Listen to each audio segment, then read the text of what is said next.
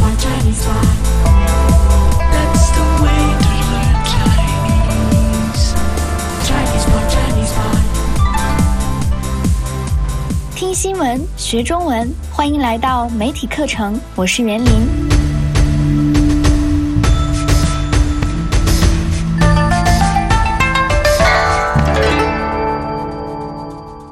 今天我们继续来谈一谈中国的粮食话题。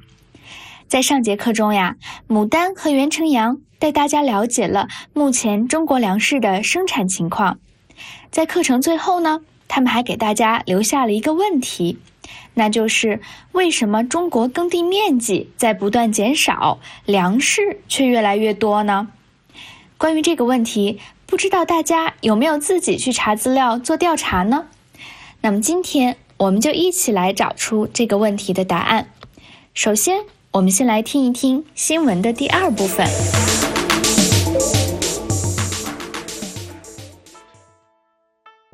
Greetings, everyone, and welcome to Chinese Pod Trivia.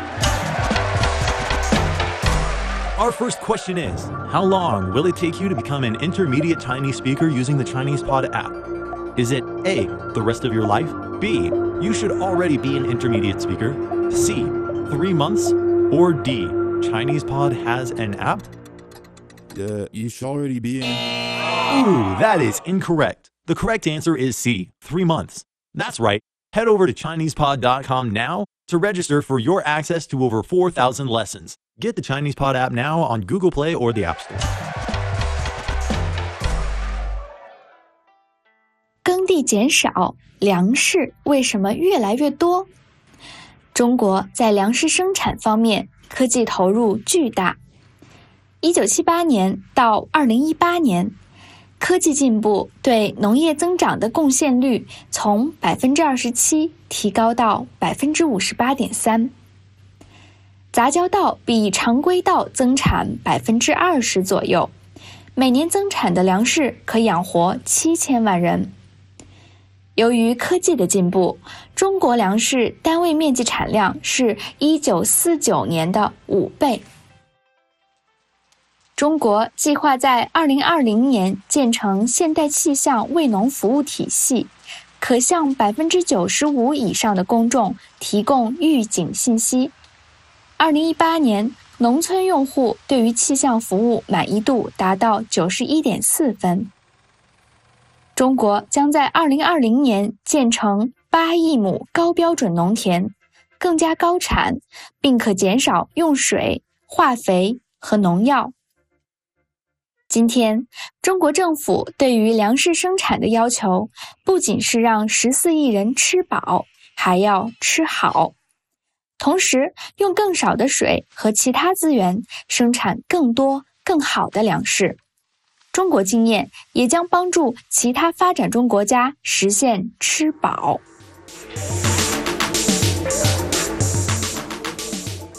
好的，新闻听完了，那现在呢，我们就一起来看一看这部分的新闻主要讲了什么。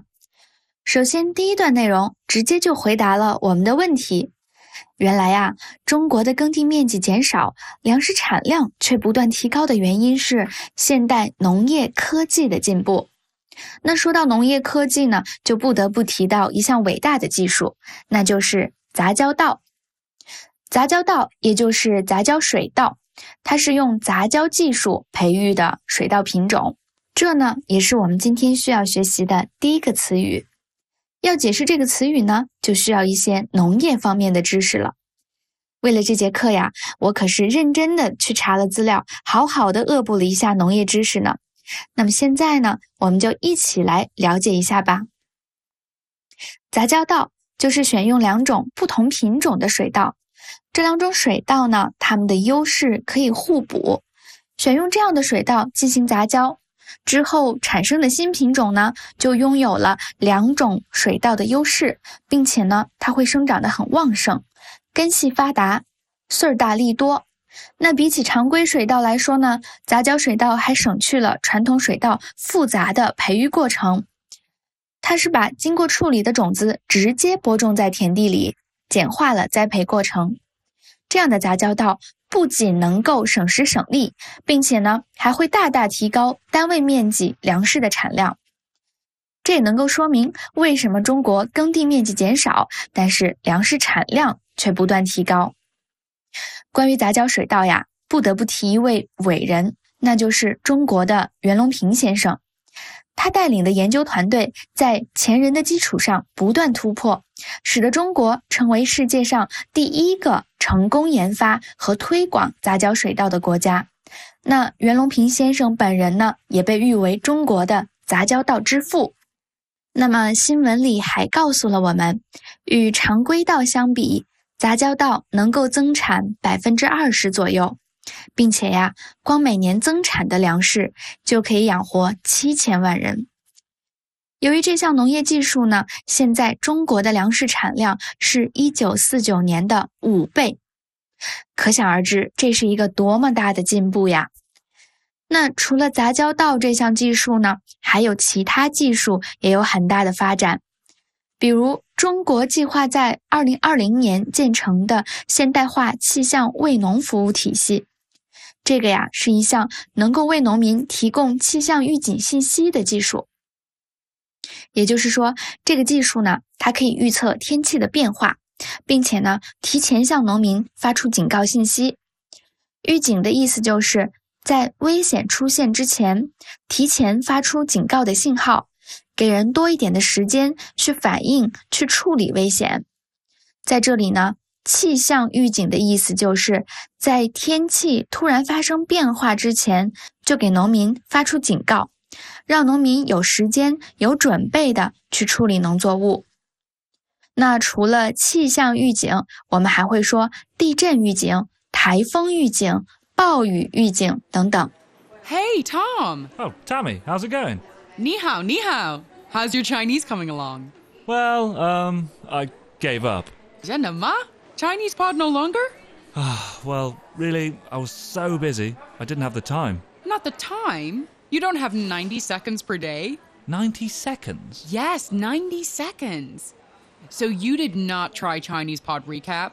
This app, you can insert your learning experience whenever you have even just a little window of time.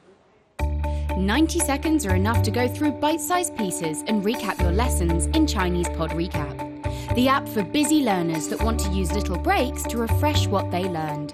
Chinese Pod Recap synchronizes to your phone so you have what's relevant for you available even if you have no internet connectivity, like on planes or in the deepest tunnels of the new subway. 比如我们可以这样说，在台风来之前，我们都收到了气象局发来的台风预警信息。那预警也可以用在我们的日常生活中，它的意思就是在不好的事情发生之前做好心理准备。比如我可以这样说，我家的猫可是非常凶的，我在这里呢先提前给你个预警，你待会儿最好不要摸它。那在最后呢，这篇新闻也提出了新的期望。他希望农业科技不仅能够让中国的14亿人吃饱吃好，中国经验呢也会帮助其他发展中国家吃饱吃好。好了，今天的课程到这里就结束了，希望大家听广播学中文。我们下节课再见。As usual, Chinese Pod provides an extensive selection of learning materials for this lesson on its website, www.chinesepod.com. You can access this lesson directly with the lesson number 4395. So just go to www.chinesepod.com/4395 and you will find a transcript, vocabulary, and much more. The link again? www.chinesepod.com/4395. Chinese Pod, Chinese Pod.